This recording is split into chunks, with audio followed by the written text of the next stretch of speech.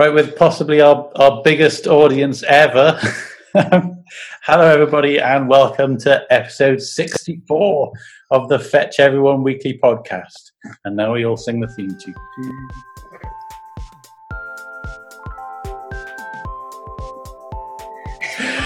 Anyway, so fetcheveryone.com is a free website for runners, bikers, swimmers, and everyone else. Some websites put their best features behind a what?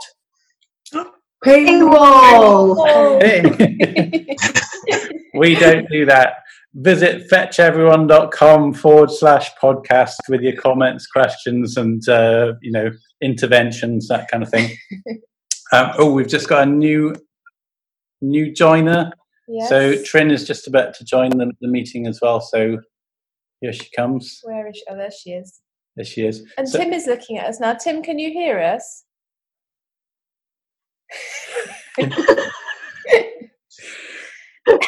Hello, Tim. 57.5 degrees of pain. No, he's gone again. Now he's connected to audio. I don't know. Anyway, so for those of you who are listening to this but not watching it, we just need to explain why this might be a little bit more of a shambolic podcast than normal. It's because we're doing it live over Zoom, and we currently have 6 participants who are talking to us and one who's just kind of looking at us. No, but I think he can hear us. Tim, can you hear us now? Because it looks like his microphone's muted. Yeah, have you muted him? I unmute. Tim, have you muted your audio somehow? There, I've unmuted myself. Yay! Oh, brilliant. Whatever you did gave me the option to unmute. Oh, okay. All right. I don't know quite why that happened, but anyway, it's nice to hear from you. So as you are standing there out of breath, I think we might just come to you first and find out. So how come you're out of breath? Okay, well, I'm participating in the final of Who Squares Wins in the multi-match, where there's 2 of us running around like crazy within our Who Squares Wins squares, desperately trying to beat each other. And my opponent is in Australia, so he tends to do his running in one 12-hour part of the day, and then I'm in Scotland. I'll just show people who are on the video the view. Wow! The view of the Murray, a couple of parked oil rigs across the way, and so I'm getting my squares in now, and the final results have to be in by midday today. So this is me craftily trying to do a run and win the game, which anybody who plays Who Squares Wins know that what you do on a Monday morning is very important in the tactics of the game. So and it's also a beautiful sunny day. So are you going to upload your run straight away, or are you going to just play possum for a bit and upload it when? Well, this will be interesting. I'm certainly not going to be doing it at 5 to 12 just in case. Okay. Although in the semi-final of the game, I did end up, because I was late out running. I was literally running along, virtually setting up the upload as I was running. So I'm hoping to be a bit more organised today. Excellent. So is this your first time in the final? I was in the final the last game as well, but the last game I was basically hanging on by my fingertips and got absolutely hammered. Whereas this time, it's the perfect time of year for me. I'm not working most days because of the lockdown. The ticks haven't, and the nettles, which will take over half the places I can run at the moment, haven't taken over yet. And the weather's been absolutely fantastic in Scotland. So it's my one opportunity to go absolutely nuts on the running for a week. Excellent. So are you in a good position in score terms? Well, hopefully. We've been very close. Every night I upload and go into the lead, and every morning I wake up and the Australian has uploaded his, and he's back in the lead. So who knows? It's probably one of the more competitive finals, but it depends. I'll try and be crafty, and I'll try and win it. Or as I put on the forum about Who Squares Wins yesterday, this is the only form of the Ashes you're getting this summer. So we'll hope that the UK can beat Australia. Well, I'm sure there'll be a massive audience for the thrilling finale of that. But so, do you think your opponent? It's JCB, isn't it? Who you're playing? Yes. Yeah, he's one of the Who Squares Wins obsessives. He keeps the stats, and I bet he's got some crafty uploading planned. So I've just got to do my best. It's amazing the way that when I put the games up and I try and keep the rules relatively simple, but people always seem to find loopholes, tactics, dark magic, anything to try and score more points or to win the game that I didn't even think was possible. So it's no wonder cheating goes on in elite sports when at least not cheating, but strong tactics go on even in a little amateur game on Fetch. I wasn't taking umbrage at the word cheating there. I was taking umbrage at the fact that you said that Who Squares Wins is not an elite sport. I differ. Well, this, given the lack of other sports, I think for me that it pretty much has been this week. It's the only thing that's been keeping me motivated to get out in the last few weeks. Oh, that's good to hear. So, are you back at your house now?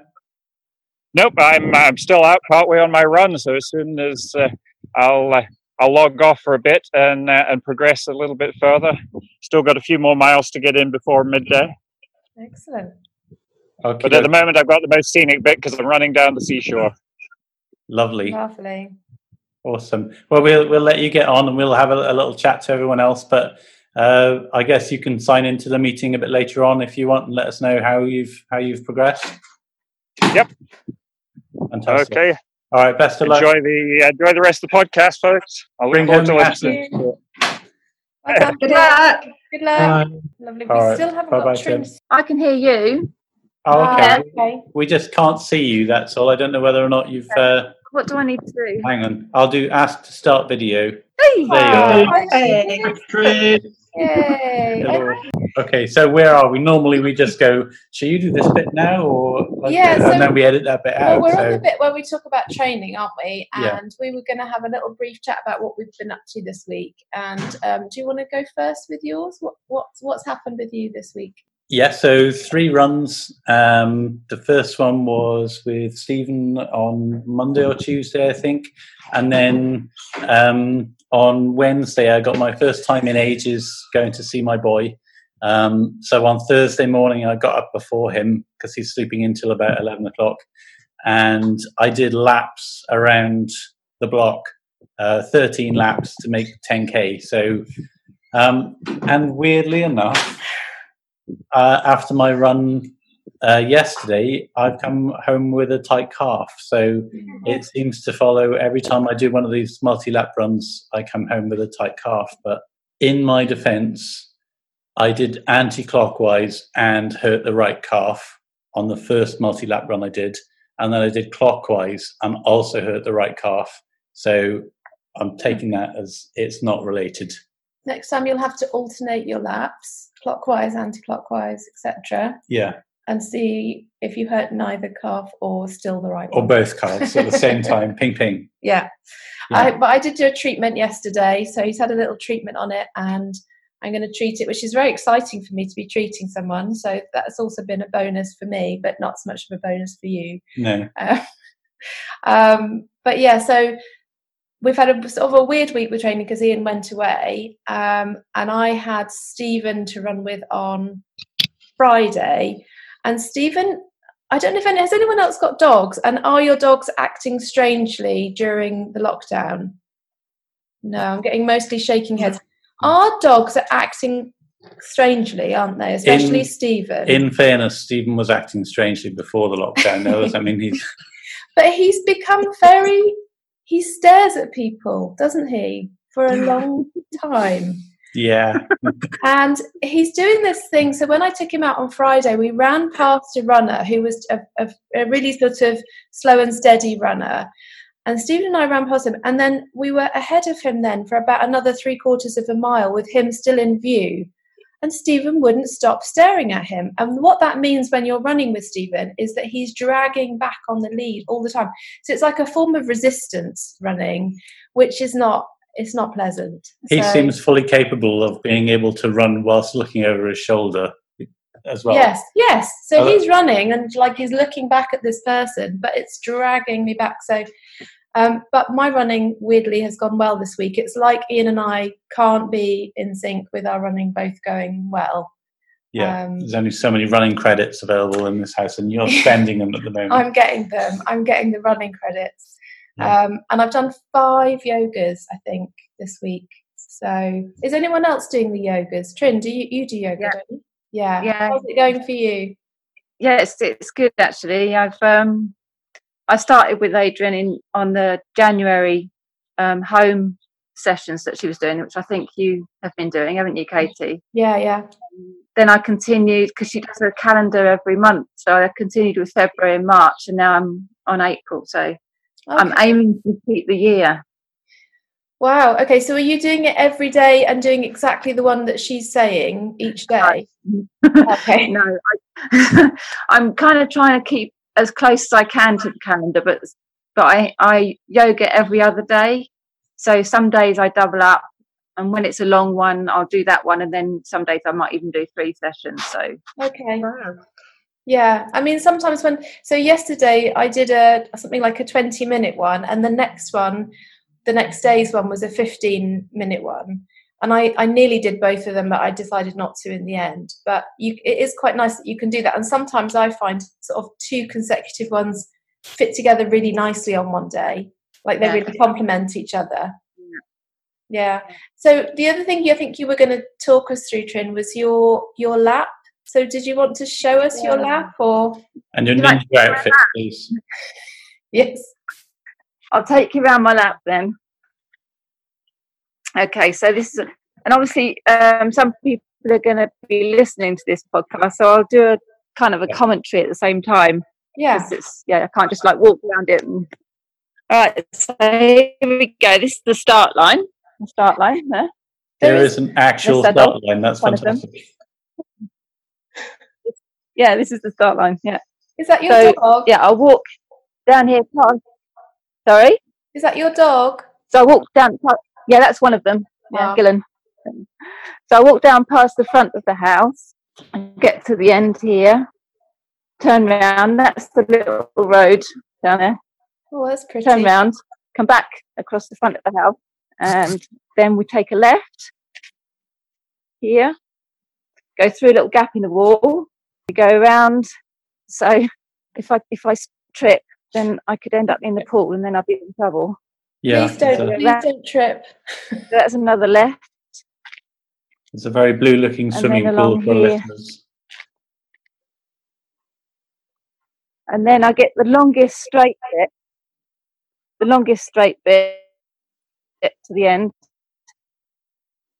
So along here, past this tree here, which is but it just bees all through it. Anyway, so along here, then I can take a left or a right. So I can generally turn right here, round the terrace, left, and then along here, and then a left again, and then we're almost back to where we started, past the tree with the bees, back through the little gap in the wall. Oh wow. And back to the start line. And that's my lap. Wow. Well, your house is lovely. Yeah, your house looks amazing. You've got your balustrades. Very nice. Yeah. So that lap is about 0.05 of a mile. And yesterday I did 50. Oh. And I got 3 miles. Wow. That's amazing. I know there's a few fetchies who are doing this. So LC2 is also doing laps of her garden, and I follow her training, and it literally just looks like someone's taken a pen and done a big scribble on a piece of paper. So she's doing couch to 5K in her back garden at the moment. Yeah. So amazing. Yeah. Oh, hello. Hello. It's autumn leaves. Hey. Hello. Hello. Good to see you all. Oh, good. Very exciting. Thanks for joining us. We have started, and we've done a little bit of talking about training. Okay. I think we were going to talk to you, but we'll let you get your breath a minute, because we also want to talk to Cora. Do you want to? Yeah, Cora. So I think you were going to talk about how your training has changed. Do you have you got a lap like Trins, or are you facing other challenges, or what's going on? I'm managing to get out fairly local. I'm trying to stay as close to the house as possible because I've been in since about the 16th of March. Due to my asthma and stuff like that, everybody said to me, no, you should stay in. So I've been going slightly demented, but managing to get out. Most of my races have been now cancelled. So the things that's been keeping me going has actually been the treasure hunt. Yeah. It forces me out the door. Excellent. So there's been a lot of treasure hunting going along, and there's been a few running club challenges. I know Scottish Athletics have put a few challenges out for 5K, and the latest one this weekend is a 15-minute challenge. So it's run as far as you possibly can in 15 minutes. So there's been a few of those going on, and there's usually a bit of competition with the running club anyway between the lads and the girls. So see who can get farthest or we had one club member ended up running, he's offshore, so he did laps of the helideck. So there's been some unusual entries, but a lot of it's just trying to have been scheduling things. Because I'm working from home, I'm absolutely rubbish and can't seem to schedule my day at all. So I went a bit nuts with Google Calendar last night and did the most beautiful scheduling for all the weeks to come, and put in specific outdoor exercise time. I'll add any planned training sessions I've got to that. And once we've got the new treasure hunt, I'll actually add a specific treasure hunt item to that as well. So it forces me out the door. Reminders, anything you can to just get you outside. I mean, we've had unprecedented gorgeous weather up here in Scotland, so it's just starting to turn now typically. But then again, a run in the rain will be nice as well. Yeah. So it's just trying to keep moving and keep motivated, because you know that everything's going to happen next year now, so you can't really sit on your laurels at all. You've got to keep ticking over, or next year's going to be a bit of a nightmare. Yeah. Your scheduling sounded a lot like when you're in the build-up to exams and you do yourself a lovely schedule and you colour it in, and it's all revision timetable. And it's very therapeutic, just laying stuff out, even if you don't quite manage to hit all your targets, just sort of putting it all together. Yeah, so that sounds like a good idea, really, to get a plan. And I know Katie's sort of finds, or has found it hard to sort of find things to do during the day. So having some sort of plan. But definitely on the days when I fit exercise in, and especially outside exercise, I feel so much better. I definitely have a higher level of mood on those days. And so on the days when I'm not actually running, I'm making sure that the dog walk is nice and long, and you know, just making sure I get those moments outside in the sun, or even not in the sun, just to make sure that I'm soaking in the fresh air a bit, really. It really does help my mood. Are you finding that, Cora? Definitely. I kind of been looking around at neighbours saying, who's got a dog? You know, that I can get out and take out for a walk, just for any excuse to get out, because it's so easy to just start not wanting to. And I've been a bit, the last couple of weeks, this week's been bad, I've been sort of almost wanting to shut myself away and be a bit of a hermit. But I kind of had a bit of a talk with myself yesterday, and it's like, right, come on, we need to do this. That's when the old Google Calendar came in, and I had to Google how to change it, but you know, that's what Google's for. So I had fun with that last night, and I've now got the most beautiful colours and a lovely scheduling, reminders set a lot. I've even got a reminder, setting up bedtime reminders, just to make sure I'm getting proper sleep and sort of not getting out of cycles with sleep, because your rest's obviously really important if you are doing a lot of training, and just for your general health as well. So it's just trying to make sure that nothing slips, and trying to keep as much of a routine as possible. Yeah, definitely. I think that sounds like you had a bit of a tough time, and you've done something really proactive to kind of bring yourself out of it. So well done, because that's not always easy when you are feeling a bit in the doldrums. It's a little bit difficult, isn't it, to pick yourself out sometimes? So definitely. Yeah. I mean, that's the support I've had through friends and fetches has been phenomenal. So, you know, you guys are the ones that kind of get me out the door as well, because you just there's always someone there with a little bit of a kind word, a little bit of a support, or, you know, the virtual kick up the backside if you need it. Yeah, I know, absolutely. I'm really pleased that you managed to do that, but do keep just coming and finding someone on Fetch, and if you need us, just we're here, and lots of people are here. So yeah, and we're going to talk a little bit more about that with Chris in a bit, aren't we, about buddying and things? Yeah, but, absolutely. Autumn Leaves, or Ellie, do you feel ready to have a chat with us now? I know you're a little bit sort of just rushed into the meeting with your cup of coffee. Yes, I've got my cup of tea. Yeah, tea. Okay. You've been doing something with Garmin, haven't you?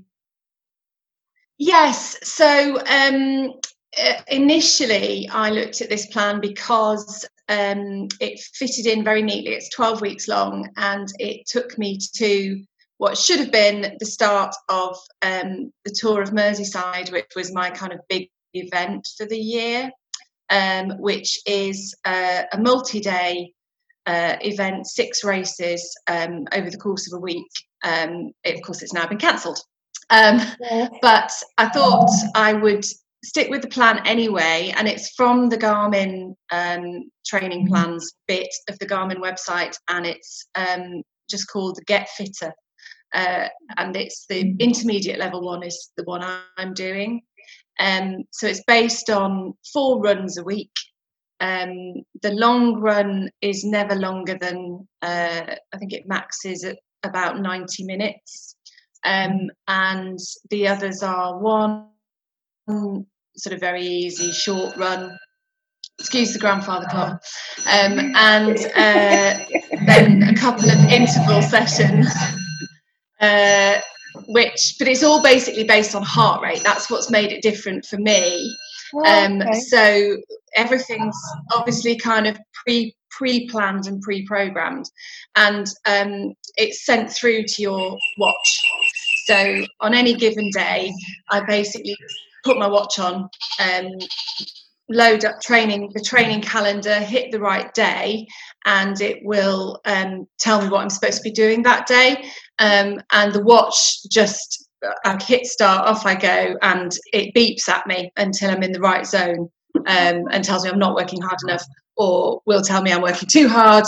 And I've found for me, keeping up a level of intensity for the interval training in particular, actually having the watch sort of tell me what to do has made it easier. I think if I could have planned it myself and I'd have had it sitting on my plan, but I think particularly just this last couple of weeks, heading out and thinking, right, I'm going to run really hard for 8 minutes and then I'm going to have a 2-minute break. I think I would have got midway through the first 8 minutes and thought, oh, do you know, this is just too much like hard work.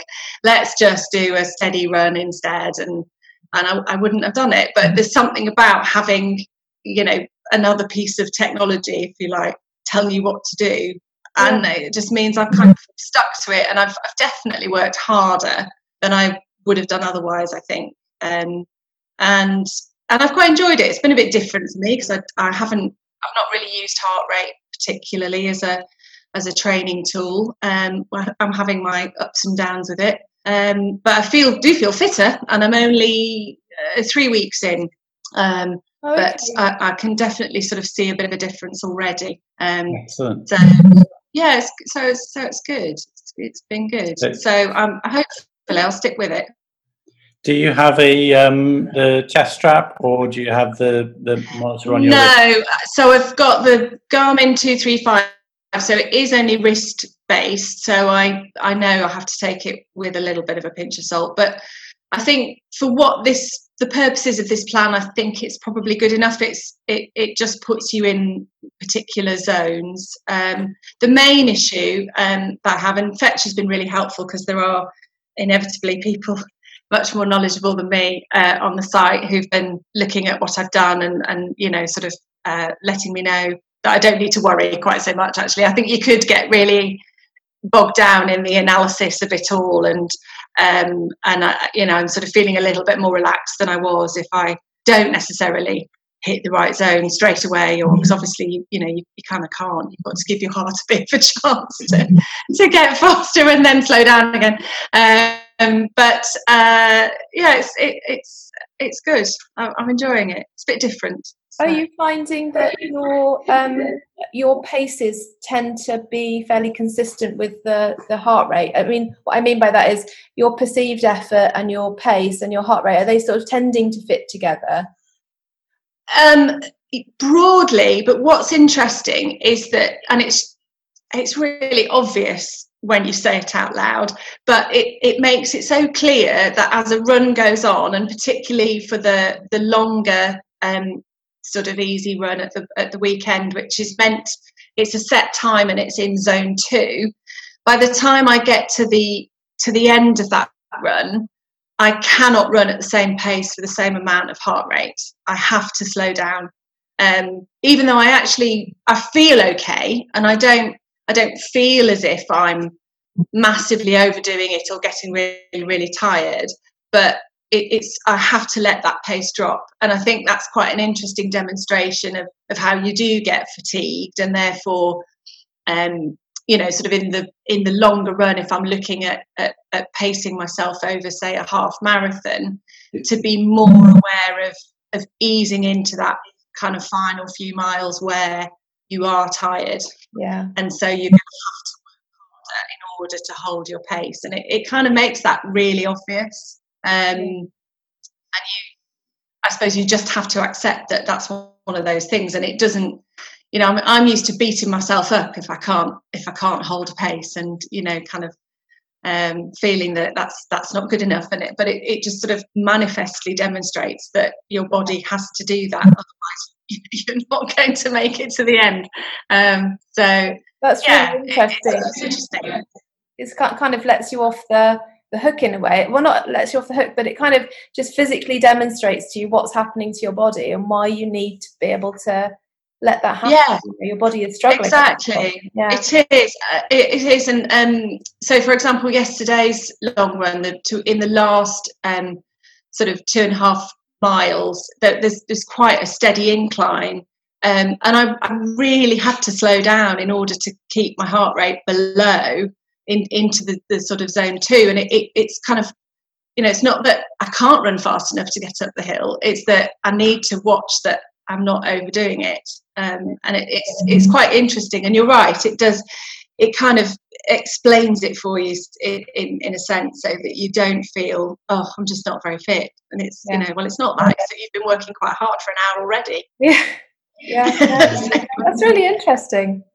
Well, the reason I was asking about the chest strap versus the wrist heart rate is I've over the last 2 or 3 weeks I've started taking a heart rate monitor out with me, and mine is a chest strap, and I've tried literally everything to try and get a good signal on it, but the data I'm getting off it is completely sort of meaningless, because even though I'm running at a consistent pace, I've got like the high is 208 and the low is 112 or something. And I've tried tightening the strap, I've tried soaking it, I've tried KT's ultrasound gel, I've tried, you know, facing west and asking help from Wales. So the numbers it's been giving me are quite noticeably sort of all over the place. So I'm actually hankering after a wrist-based one. So because my experience of those in the past is that they've been pretty good. So yeah. Well, I don't know. I mean, I feel that this is okay. I mean, occasionally it throws the odd wobbly, but actually, mostly for these runs, it feels about right. And when I look at what's happening afterwards, I can sort of recognise, at that point I was feeling a bit like I was really overdoing it, and I can see that the heart rate was quite high.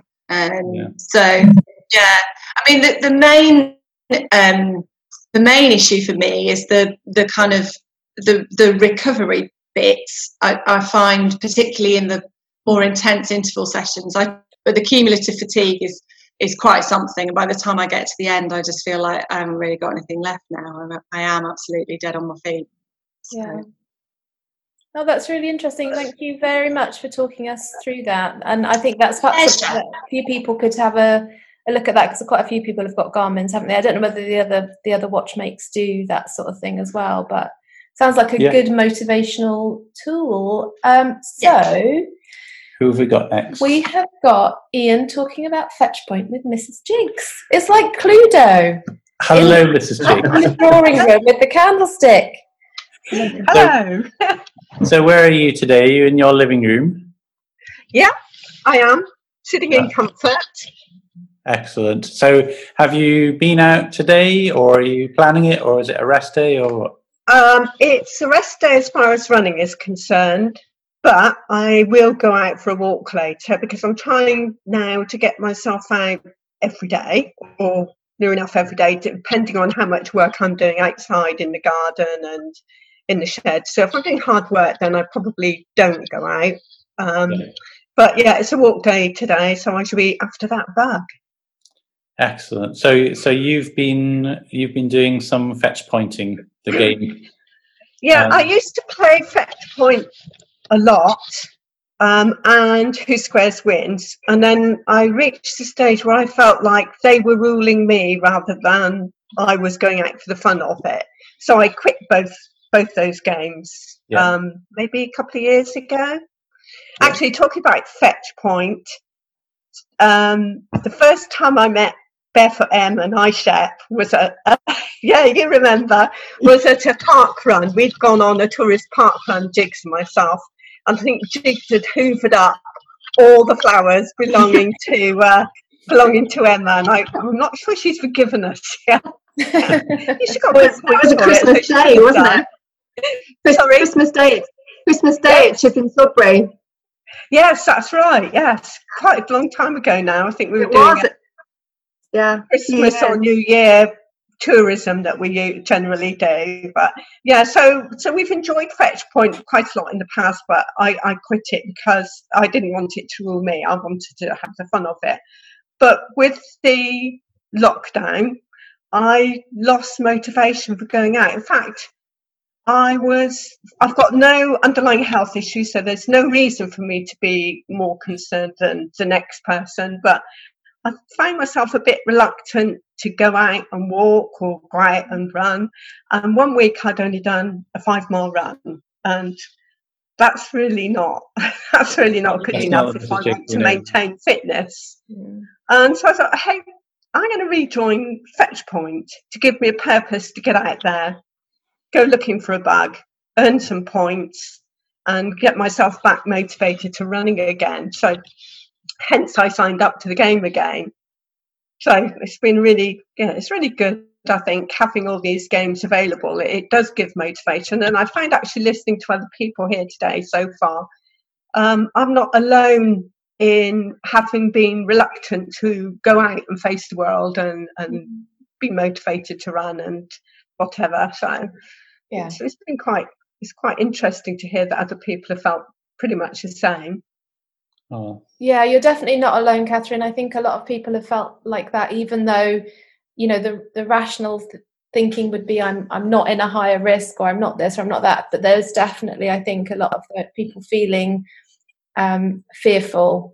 And certainly I've seen that on social media posts from people, you know, that you wouldn't normally sort of imagine to have those sort of fears, and, you know, the thought of being close to people. And I felt it as well. The thought of being close to people feels really strange at the moment. I mean, obviously, apart from this one, who I'm quite happy to be nice and close to. But yeah, I think, and I think reading some of the threads on Fetch as well, it's clear that people are quite anxious. So But I'm really glad you found Fetch Point and come back to that. And what's your score at the moment? Are you winning it? Are you positive on Fetch Point positive? Because I've started back again with a 0, and because I've been going out most days, I'm moving up the ranks quite quickly, which is quite pleasing. I did have a look to see where I was today, but I've forgotten. I think it's in the 60s anyway. Oh, so yeah, so I'm climbing up through the ranks. Excellent. In general, I've seen most of the games are seeing an increase in people doing them just because there are no events to do. People are looking for, like you said, reasons to get out and a bit of motivation and a bit of a challenge. So it's just nice that they're there. I mean, I didn't have any of this in mind, but you know, when I made the games, but it's just lucky really that they are there. Figured that there was going to be a global pandemic. No, Katie. I can't believe it. I mean, anyway, you hadn't watched Outbreak. You haven't watched any of those. We've noticed that there's a certain sort of genre of films on Netflix that keep getting into our recommended list, and it's always like, you know, the horrible virus or the zombies or something like that. But anyway, so you're mainly sort of chasing the bugs then, Catherine? Is that your strategy? I'm chasing the bugs. I think there's only one other player local to me, and that's not Jigs. He's not rejoined yet. Yeah. So Turkish plays the game, or at least I'm not sure how well he goes out looking for his bugs, because there seem to be quite a few around there. So it's quite nice for me because I get to infect them and increase my points. And because he doesn't seem to be looking at it too closely, I've managed to get all the traffic lights. Yeah, the traffic lights close to me, so every time he goes out, he scores me points, which is really nice. But I've noticed that the thread had gone a bit ballistic as well. So there's a lot more people seems to be joining in with playing Fetch Point now. Yeah, absolutely. So it's a good motivation for people, isn't it?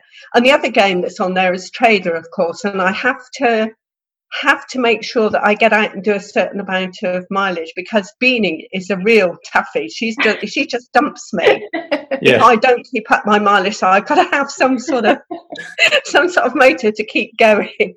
Excellent. Well, it's really nice that you've found those things, and it's also really nice to hear you talking quite competitively, because that's the Mrs. Jigs I know. Is a competitive lady. Yeah, well, it's a bit of a shame that all the races have fallen by the wayside. And I was doing a marathon as a training for my autumn marathon, which is or should be Chicago, but whether that happens or not, we shall see. And I'm not even entirely sure that I'm ready to face big crowds anyway, so I just sort of go with the flow. It doesn't really matter either way. Yeah, but I need to keep my mileage up. So I set myself, I need to run at least 4 times a week, and I need to walk once or twice a week, because I can't do 7 days if I want to keep. I've started doing a lot of gardening, so I want to give time to that. So my objective is to do at least 25 miles per week running, and if I can make that up to 30, then that's good. Excellent. Very good. That's awesome. Cool. So where were we? Chris next. Chris. You're talking to Chris about following people's training. We both follow Chris's training, don't we? And we try and get onto it really quickly as soon as it's been uploaded to the site. We both like to get on there and comment quite quickly. It's quite fun scaring Chris. He looks as though he's frozen at the moment. Are you there, Chris? Yes, I'm here. Okay. Yeah, our video shot of you is a very sort of still fingers clasped. There he is. He's moving again. So yeah, we like videos in front of me, without moving. So we like turning up on your training pretty much the second you've logged it and saying something just to put the frighteners up you. But before I've even got it on there, I think you've got an alarm, like you said, in your kitchen, a klaxon that goes off. It's true. Yeah. But it's kind of nice that, I mean, I know you comment on mine and Katie's training quite a bit as well, and we try and comment on yours. And that follow button is obviously that's how we're doing it. It's not actually a klaxon. Yeah. So how many people are you following, do you think? Let's put you on the spot. Yeah, less now than I was, because lack of racing, lack of training for the marathon that we were going to do.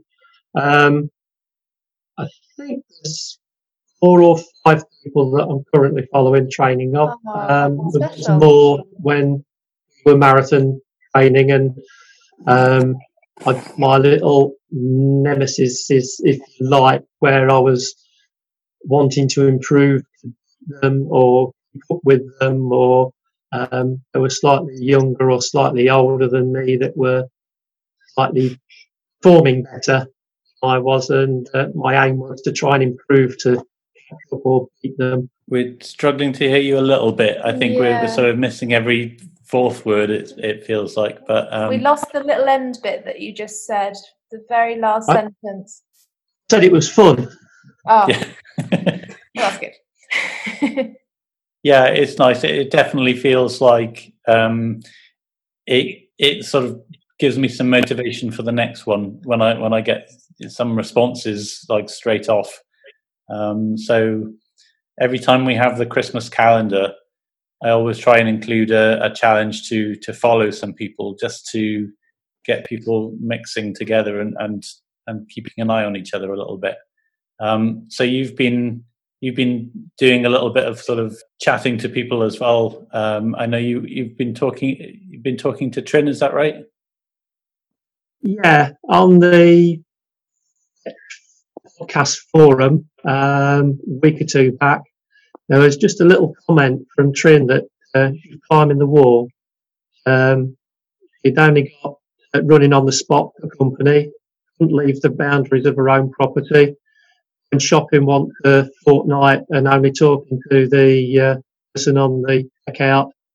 So it was just something I thought of her in the moment, and having only met him once at the BBC for Bridges Challenge, I thought, well, we ended up somehow as Facebook friends, and I did a FaceTime call, and so put a face in front of her, perhaps not one she wanted to look at, but put a face in front of her that she could actually see somebody else for a change instead of just running on the spot. Yeah. Having seen Trin's lap, when she said she was climbing the wall, I think that's actually part of her lap of the house. So I didn't see all of the lap because the video froze a little bit, but I know she's a little bit cautious around by the pool, which you mentioned when we were chatting on FaceTime. You don't want an accidental aquathlon as part of No, I think Trin's actually going to run that lap with armbands on because she doesn't like the water. Good idea. Cool. So, and how's your training going, Chris? Better than it was, getting back out there, 4 runs a week, being cautious, doing a couple of recovery runs around, as you named it, my field of dreams. It's 3 fields altogether, totaling a 1.2 mile lap. So I get out there and do a couple of laps of that and home again. It's just nicely adding up, trying to force myself out there, and in actual fact it was Katie that commented that gave me the kick up the backside that I needed to get back out there and get running. I think I was frightened of going back out running again, and my shin had been swollen, which is why I'd stopped running, and I was frightened of getting back out there again and it coming back. And it was Katie that gave me the kick up the backside that I needed to go out. So I've been cautious since. All my runs were initially on grass, or once I'd got there on the grass, and I've gradually introduced a couple of road runs in the week. So now I'm 2 road runs and 2 recovery runs. Still cautious on the mileage, but longing to get out there and do a longer run. But I'd say cautious about it. Yeah. And how's your hip feeling? Is it okay?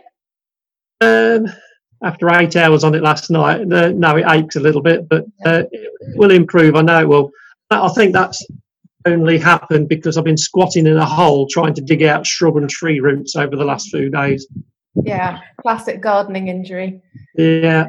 I should have been out there waving to train in Spain, but it was Costa del Boston digging up shrubs. If we just interrupt you for a second, Chris, because we've got an incoming outside broadcast from 57.5 degrees of pain. You're still smiling. Can you hear us? Still got blue sky. Can you hear me? Yeah, it's a little bit windier now. It is. I'm going to try and find myself a sheltered spot so you can put my audio off, and I'll hopefully find somewhere to hide behind a building. All right, catch you in a minute. Okay. So, Chris, so your training's got back to it, and you were one of the people aiming to do Boston Marathon, the UK Boston, the Costa del Boston Marathon. Yeah. Are you looking into the future and thinking, will it be an autumn marathon? I guess not with the volume that you're doing at the moment, but are you thinking there will be autumn marathons, or do you think it'll be next spring, or what's your prediction for the future, Chris? I've changed the Boston Marathon. I was going to do it in September, but I've moved it back to April next year now. Yeah. Build my mileage up again, and hopefully stay injury free, and target Boston next year. Yeah. Excellent. Yeah, that sounds really sensible, actually. That's cool. Yeah. Should we see if we can come back to Tim? Just unmute him. Oh, no. Yes, I might still be a bit windy. Too much information.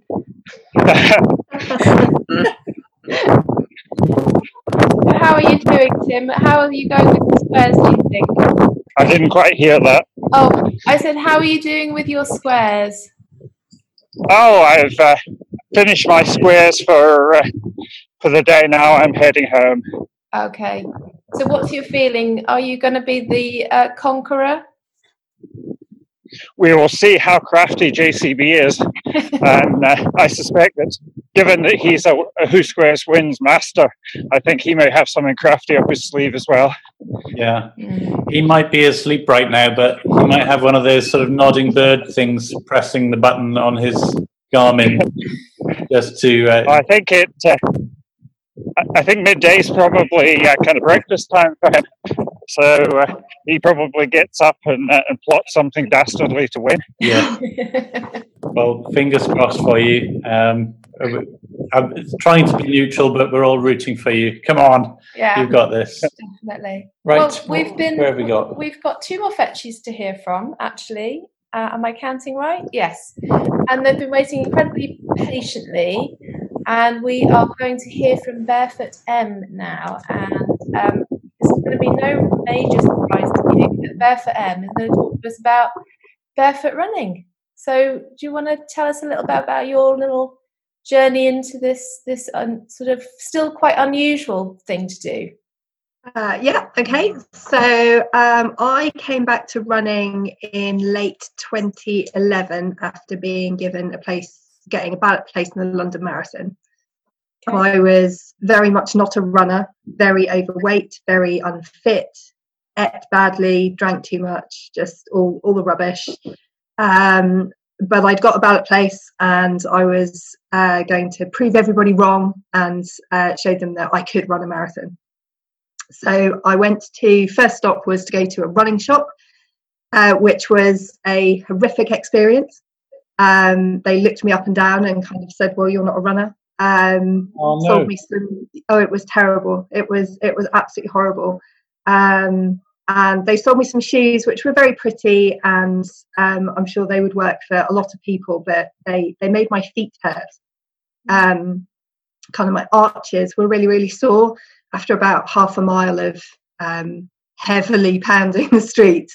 So I was having a little bit of physio on my shoulder, I think, because I am hypermobile, so I dislocate quite easily. And I was having physio via my GP on my shoulder, and I happened to mention to the physiotherapist, my feet are really sore. I'm trying to take up running. And she said, oh, no, a hypermobile person shouldn't be running. It's really bad for you. You know, you will be dislocating all kinds of joints, and it's, you know, it's really not a good idea. And you know, and the shoes will be kind of restricting the movement of the foot, which is probably why it's sore. Your feet are used to having all this additional flexibility. I said to her, well, I've got this place in the marathon, I'm going to do it.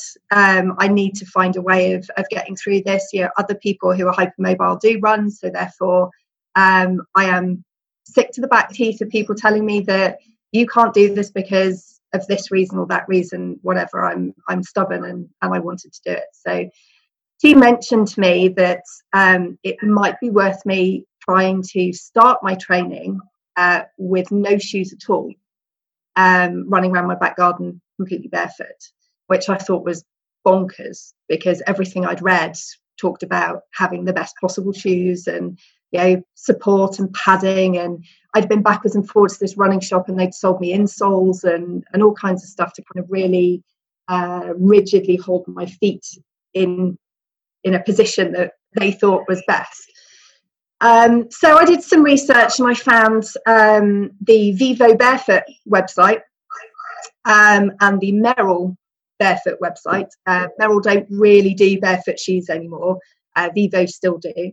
And I found a shop in Bristol that sold Merrell barefoot shoes, and I went in there and said, hi, and I'm still massively overweight and don't look like a runner and all this kind of thing. And they were a bit more friendly, but they were not keen on me buying barefoot shoes, because it's something you have to transition into slowly, and it seemed almost like it was this secret society that I'd stumbled upon, and you know, oh no, you're not a real runner, you're not a runner yet, and you can't possibly be thinking about doing this secret thing with barefoot running. But okay, try a pair on and hop on the treadmill. And so I did, and it was like magic. I was able to plod slowly on this treadmill with zero pain at all. And the guy in the shop said to me, you are running like a barefoot runner with no transition. So the main difference between, I probably should have said this first actually, the main difference between the way a barefoot runner runs and a non-barefoot runner runs is where you land on the foot. So I will land on my toes or my midsole. If I'm really tired, getting towards the end of a longer run, I'll land more midsole. The start of a run, I'll be very much on my toes. Whereas everybody who runs in standard shoes will land on their heels and kind of roll their foot. So it's a very different kind of way of, a completely different way of landing and pushing off again. So my heels, unless I'm really, really tired, don't touch the floor at all when I'm running. And I was naturally doing this on the treadmill, and the guy said to me, yeah, these shoes are perfect for you. You are already running as a barefoot runner. This is why the other shoes hurt you, because they were forcing you to land on your heel, and that was causing pain in the midsection of my foot.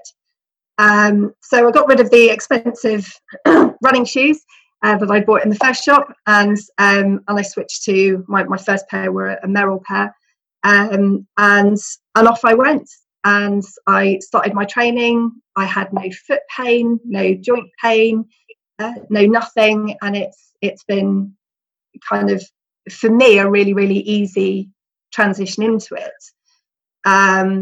About 12 months after I'd taken up running, iShep decided he wanted in on the action, and he already had trainers, and he went out, and his running was much faster and much easier than mine seemed to be. He was getting much better results than I did, much quicker. And after a little bit of time and me banging on about the benefits of barefoot running, he decided he wanted to make that transition as well. But for him, because he was already running the way everybody else runs, he had to do the transition process slowly and more carefully. So he went from running kind of half marathon distance down to nothing literally running to the end of the road and back again. And that was all he did one day. And then he'd have a day off, have a rest day where his calves would be absolutely killing him. And then he'd go out the next day and he'd go to the end of the road and back again, and then maybe around the garden or something like that, and built it up really, really slowly. But now he's fully transitioned, and he runs barefoot as well. So it's not for everybody, but it's yeah. That's so interesting. I feel like I could talk to you for quite a long time about this. The ages and ages ago, when barefoot running had just become a sort of a thing, and there'd been quite a lot of attention on the Vivo. Is it Vivo or Vivo? Vivo. I've always said Vivo. I think it's Vivo. Yeah, and I think they'd actually had to change some of their claims on their website. No, that was Vibram. That was the makers of the 5 Fingers shoe. So the shoes that look like gloves. They've got the individual toes. Yes. Yeah. Funny. Yeah. I've never worn those. I did try a pair on once, and they just felt really weird. I know a lot of people who wear them find them absolutely amazing, but their marketing years ago didn't focus on this kind of really slow transition. Right. And they were finding that people were going, oh right, I'm going to be a barefoot runner, going out and buying a pair of 5 Fingers, and they're really hurting themselves. Yeah. And then there were lawsuits in America and things like that. So they'd sort of made the mistake of claiming that they would make you a runner who never got injured, but they didn't explain what you did, which was to do that very slow transition. Yeah. Or you as a person, you were naturally running like that because you hadn't had too much experience in really cushioned shoes that you'd enjoyed, so you were naturally the right way. Yeah. But I went to a talk around about that time. I went to a talk, and it was a lady who'd done her entire PhD on, is barefoot running better, basically. I mean, this wasn't the title, but it was along the lines of, is barefoot running better than running in cushioned shoes? And we were, obviously as physios, we were all like really excited. What was the conclusion going to be? Were we going to find out that this was the new thing? And actually what it came down to was, as it often does in medicine, was it depends. It depends what kind of runner you are, and it depends how you transition into it. And if you transition into it very, very slowly, you'll probably do quite well with it. But if you try to go from being a cushioned shoe wearer to a barefoot, you're going to come into problems. So it sounds like Ishap, or I like to call him Bishop. It sounds like he had to go back to sort of square one with them. But yeah, I'm really kind of disappointed that you had such a negative experience with both running shoe shops to begin with, because again, that just kind of comes down to this ridiculous kind of, I mean, if you look at all of us here sitting here, we're all runners and we're all shapes and sizes, ages, and it just really frustrates me that you had that experience. But so brilliant that hopefully that second shop you went into, you gave that person who served you a really good lesson in, okay, don't judge anyone that walks through these doors, because they might be a perfect barefoot runner. Absolutely, and that's exactly what the guy said. He was a lot more welcoming than the first shop had been anyway. But he just seemed very resistant to. I'd googled where can I buy Merrell shoes, and there was this one it was a triathlon shop, and I said, I'm interested in trying a pair of Merrell barefoot shoes, and he's like, have you run barefoot before? And I think it was probably more the case that he was trying to be, we're going back 9 years, almost 8.5 years. So it was, there wasn't the knowledge around barefoot running that there is now. And I think he probably just didn't want to just go, here's a pair of barefoot shoes, go nuts, and have me coming back in 3 days going, I can't walk because my calves really hurt.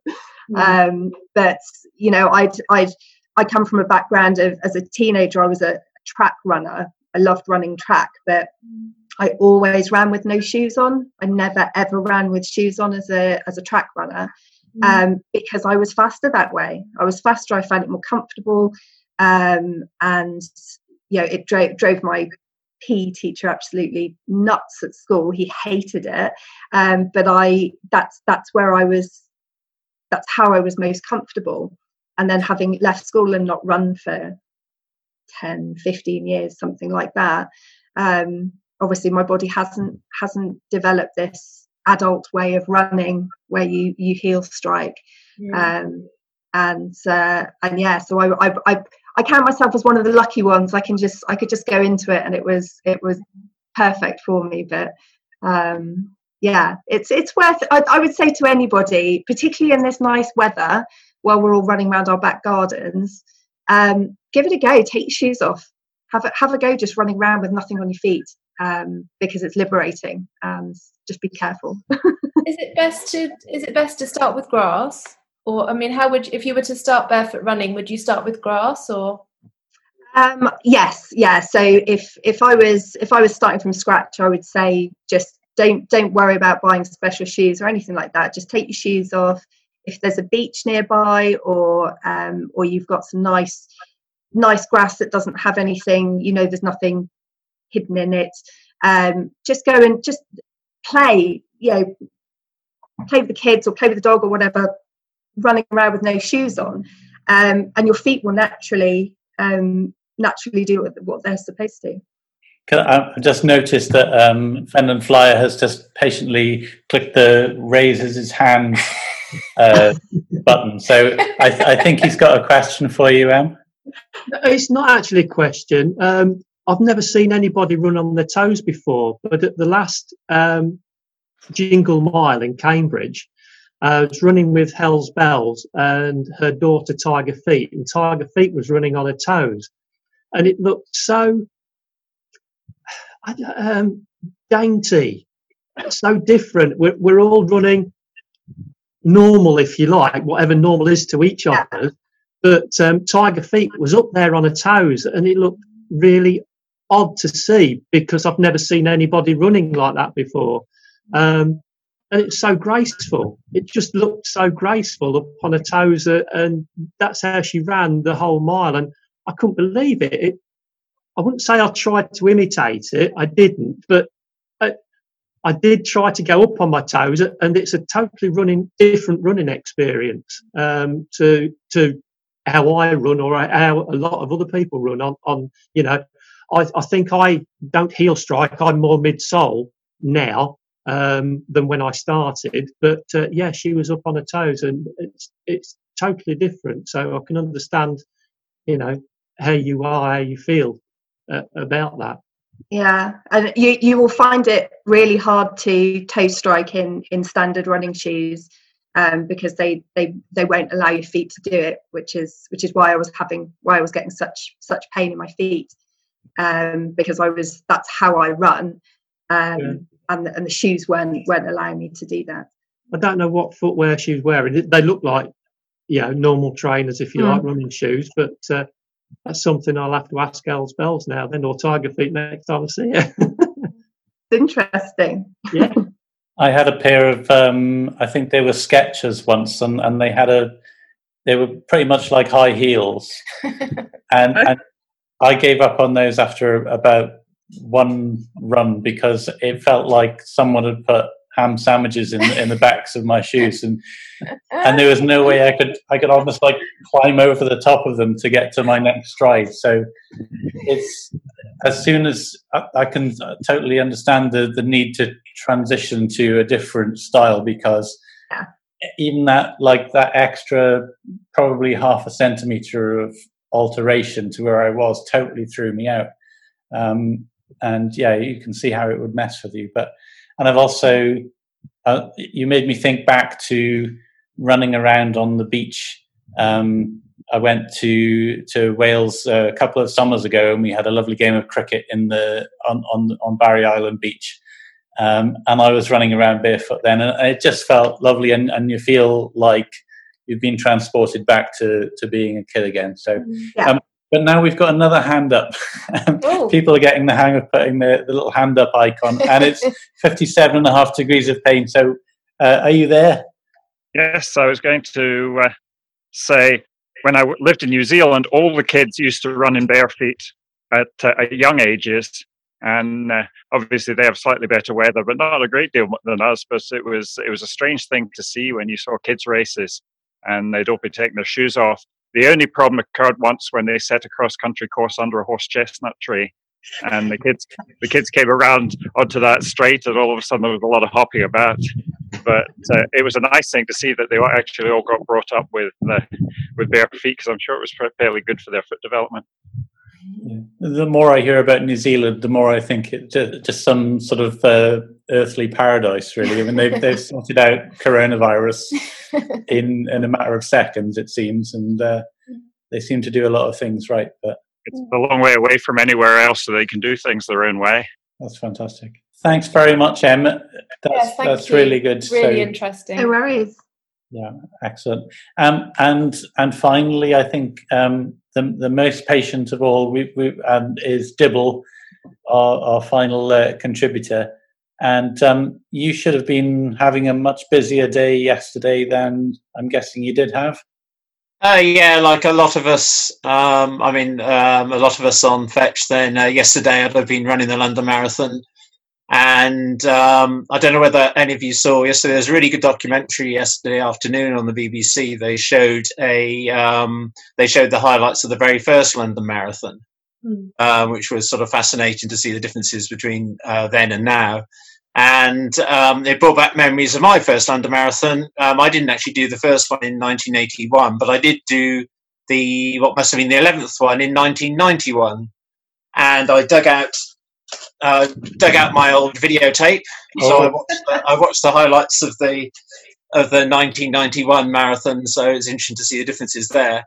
But the 4-hour tape, is that telling? Or it is a 4-hour tape. This is the there's only about 3/4 of an hour highlights on it, along with a few other things. There was an old episode of Thunderbirds on there, and there was some football on there as well. But I did find that eventually I found the on the London Marathon.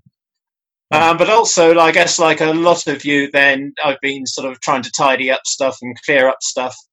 And so I actually went to the loft last week and found my London Marathon kit bag from 1991. Oh, brilliant. Wow. So this probably won't work for those of you who are listening. This is a bit of a show and tell. So I found, in it, it's got the original T-shirt. Still fits. It fits. It's huge. It is actually huge. I don't know whether I was big enough. I'm much bigger, or whether they just gave me a large T-shirt. So I've still got the T-shirt from last time. The actual vest I wore is in there as well. I was running for leukemia and what's the other one? British Heart Foundation. I was running for both. It's still got the sticker for the British Heart Foundation, which makes me think that I probably haven't washed it in 29 years. Anyway, that's an old one. I've got the medal there. It's not actually as big as it looks in the video. It's actually, I think it's a lot smaller than close to the camera now. Yeah, it's a lot smaller than they give out medals nowadays. So I think they've reduced the sizes of the medal. There's all sorts of other things. That's the I've got the number that I pinned on the front of the shirt, but there's a bit missing at the bottom, because what happened then is that when you finished, they'd tear it off, and that would have a barcode on it, so they could scan that barcode to find where you'd finished. Because of course we didn't have chip times or anything like that in those days. Oh, wow. What else have we got? So to get your results, you didn't used to get a text or anything like that. To actually find your official result, you had to wait until the next day and buy, was the Independent? Yeah, the Independent. You had to buy the Independent newspaper, and they have 12 pages listing everybody's results. I'm down there on page 8, something like that. Finishing 16,100 and something. We've got a hand raised from Trin in Spain. Yeah, carry on. You're just bringing back a lot of memories. I ran London Marathon in 1982, the second ever London Marathon, and it's kind of bringing back lots of memories from back in those days. But it's so different to how it is now, and having to get your results in the newspaper in the next few days, and the kit. I think I might still have a vest from a Mars London Marathon, and when it was Mars, the one thing I do remember is when you're coming through the finish, you just handed out Mars bars. Yeah. And at the end of the London Marathon, it's the last thing you want is a Mars bar.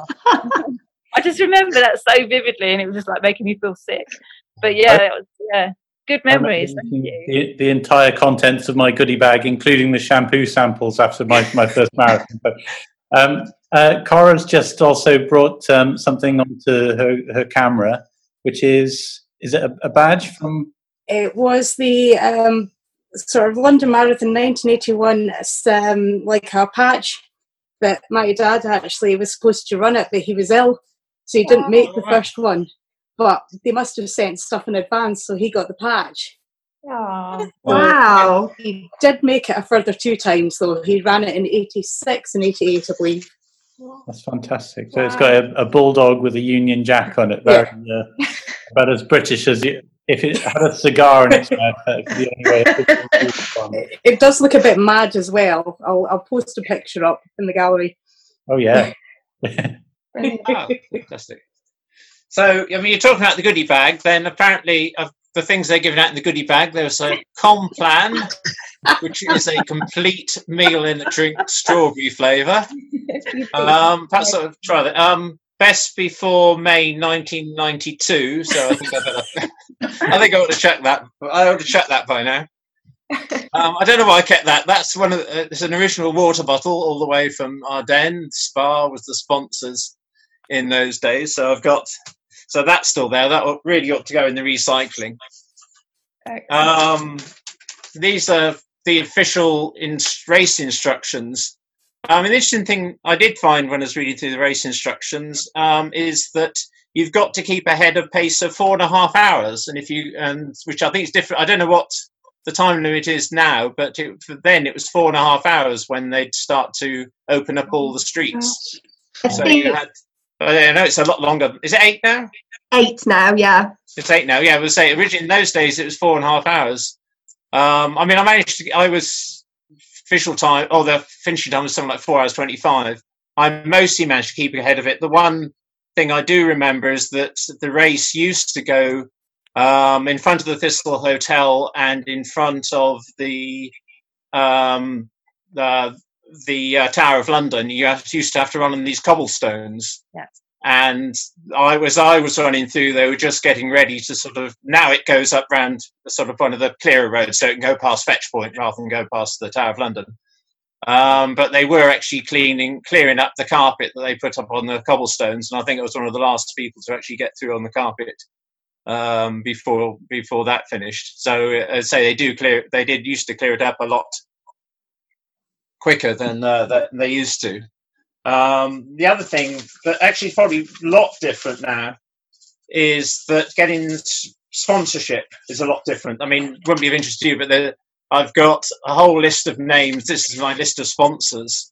Oh. And of course, the really big difference then is that you couldn't just send out an email, stick out on a website and say, just sponsor me. You actually had to go around, phone everybody up, phone your friends up, go and see your friends, spend an hour wandering around the office to go and see everybody and say, look, I'm running the London Marathon, will you sponsor me? Get them to sign the form. And then the week after you had to go around and say, remember we signed me for the London Marathon? Then you've got to give me that.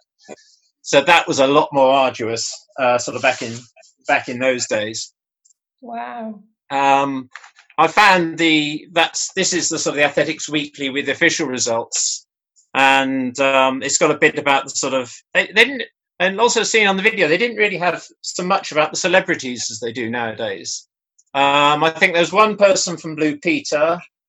There was a guy from That's Life. Sebastian Coe ran his first marathon. There was some TV presenter, kids TV presenter who was very, very big blonde hair, was running his 200th marathon. If you don't know what I'm talking about, then that's probably just as well.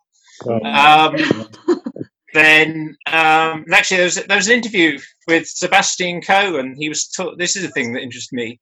He was talking about he was asked, "How confident are you that London's Olympic 2000 bid will be accepted?" And he talks about, will you use Wembley? And he says, no, we intend to use the Greenwich Peninsula and Silvertown, which I think is somewhere down in East London. And the site in the stadium in Silvertown is again something which was being discussed in our outline plan. It could involve West Ham United Football Club. Our plan is for a 60,000 capacity stadium augmented to 80,000 for the games. It will be only 3 miles away from Stratford, where the new Channel Tunnel crossing will come in. Wow. So, he got that right. 12 years out, but he got that nearly right. And just one last thing. That's the actual silver foil blanket that I've got from... It doesn't look as though it's been completely unfolded, so that sounds like it was good news. Yeah. I'm not confident that we'll run it in October. I suspect that I'll end up running it on the 30th anniversary of my first race rather than the 29th anniversary, which has a bit more of a ring about it. Yeah. That's quite a nice symmetry. But the thing that I'm feeling right now is inadequate, the lack of sort of stuff that I kept from running our London Marathon. I ate it all. Yeah. I didn't keep anything. I think I kept my medal. I might have my vest somewhere. Yeah, I've got one of my numbers. I've done it twice. I've got one of the numbers on the wall, and I've got the medals. But yeah, very well done. I think I'm going to have to check a lot of that stuff out. There's a lot of other junk in there as well. I kept all mine. Sometime, and you have to wheel it all out again. It's lovely to see it. You've got to put it back in the loft now. Yeah, I'm the bit. Oh well, I think that's. Have we done everything that we're going to do? I think we have. Yeah, I think we've done everything. Yeah. So just a big thank you, everybody. So thank you, Cora. Thank you, Biff at M. Thank you, Mrs. Jiggs. Thank you, Dibble. Thank you, Trin, Autumn Leaves, and 57.5 degrees. And Chris in the middle. I thought that was me in the middle. It's not. No, you're this one. I'm this one, right. Okay, yeah. I'm the one with the hat on. Yeah. So as far as I can tell, it's been a lot of fun. And hopefully it'll make for an interesting podcast. Let's hope we've got audio. Yeah. Or you'll all have to remember exactly what you just said. Lovely. I'm not going out for another run, even if you have to re-record it. Yeah, so I don't know what do you want to. So if I'll come to you each individually, you can each say your little sort of goodbyes or whatever. So Chris, let's do you first, so I don't forget you. So Fenland Fryer. Flyer. Did you want chips with that piece of fish? Bye, everybody. Safe running and stay safe yourselves. Take care. Bye. Bye. Thank you. Trin? Okay, it's bye from me. I've got just want to add some good news. I don't know if you've heard on the news that children under 14 or under 15 can go out now for exercise for an hour. And the rumour is that from the 2nd of May, as in like Saturday, we can actually go out to have a little bit of exercise. So this time next week, I could be out there running. Hey. Let's hope so. Let's fingers crossed for that. You don't have to pretend to be 14 or anything in order to get out this week. I did say to running on the spot, would I pass for under 15? But it just kind of blanked me. Okay, Autumn Leaves. Bye from me. It's been lovely. It's been lovely to see people, and especially Trin. Trin's one of my training buddies. We comment on each other's training, and it's nice to see you. But yeah, just keep running, everybody. Keep fetching. We'll get through this, and there are better times ahead, definitely. Excellent. Dibble, do you want to say something? Yeah, goodbye for me, and say hopefully, having seen you all virtually, it's been great, and I can add you to my Fetch sticker book, even if we've only met virtually. So I think that counts. So take care, everybody, and keep running, and see you all soon. Yeah. 57.5 degrees. Do you want to say something?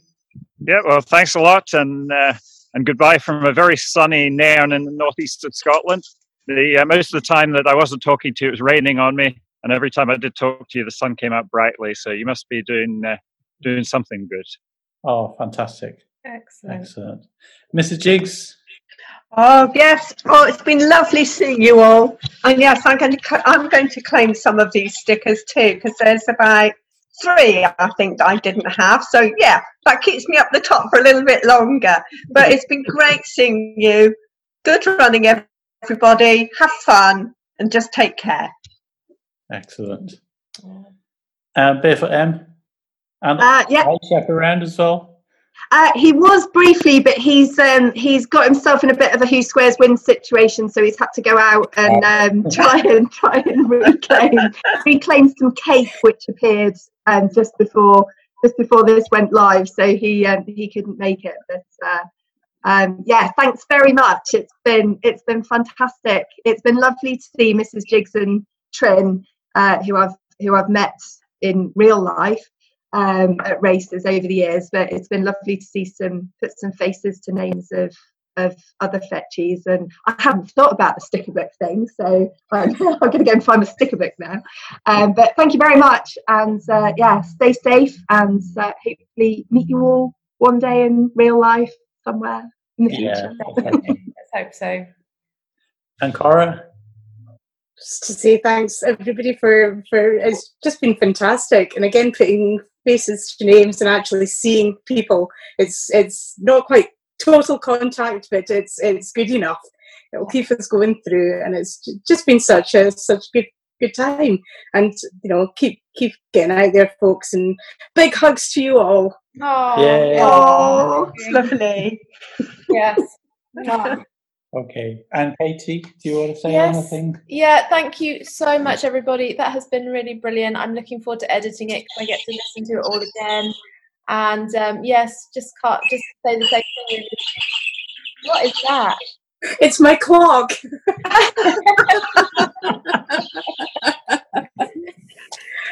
Oh, it's a bird clock that goes off with a different bird every hour. That's brilliant. Just to say, keep safe, and I'd love to see you all in real life as soon as possible. Thank you, please, and bye from me. Yeah, and you've said it all, so thanks very much for listening, everybody. Send your contributions to podcast@fetchereview.com. All of that stuff, all the usual stuff. Who needs it? Are you feeling self-conscious about saying it?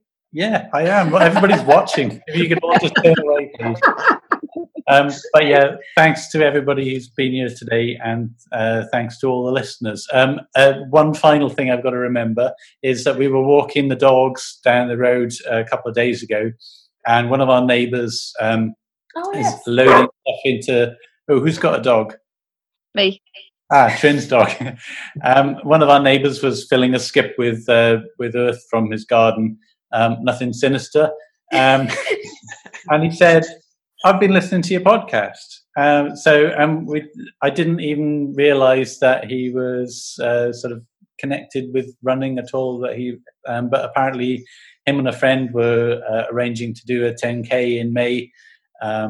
And he's been listening to our podcast, and it was just really weird to think that somebody that we didn't think was tuning in was tuning in. So there are people out there listening to this as well, remarkably. So hello, Rob. Hi, Rob. How are you doing? Hope the skip is keeping you entertained. And we'll see you next time, everybody. So thank you very much. Thank you. Cheerio. Bye. Bye.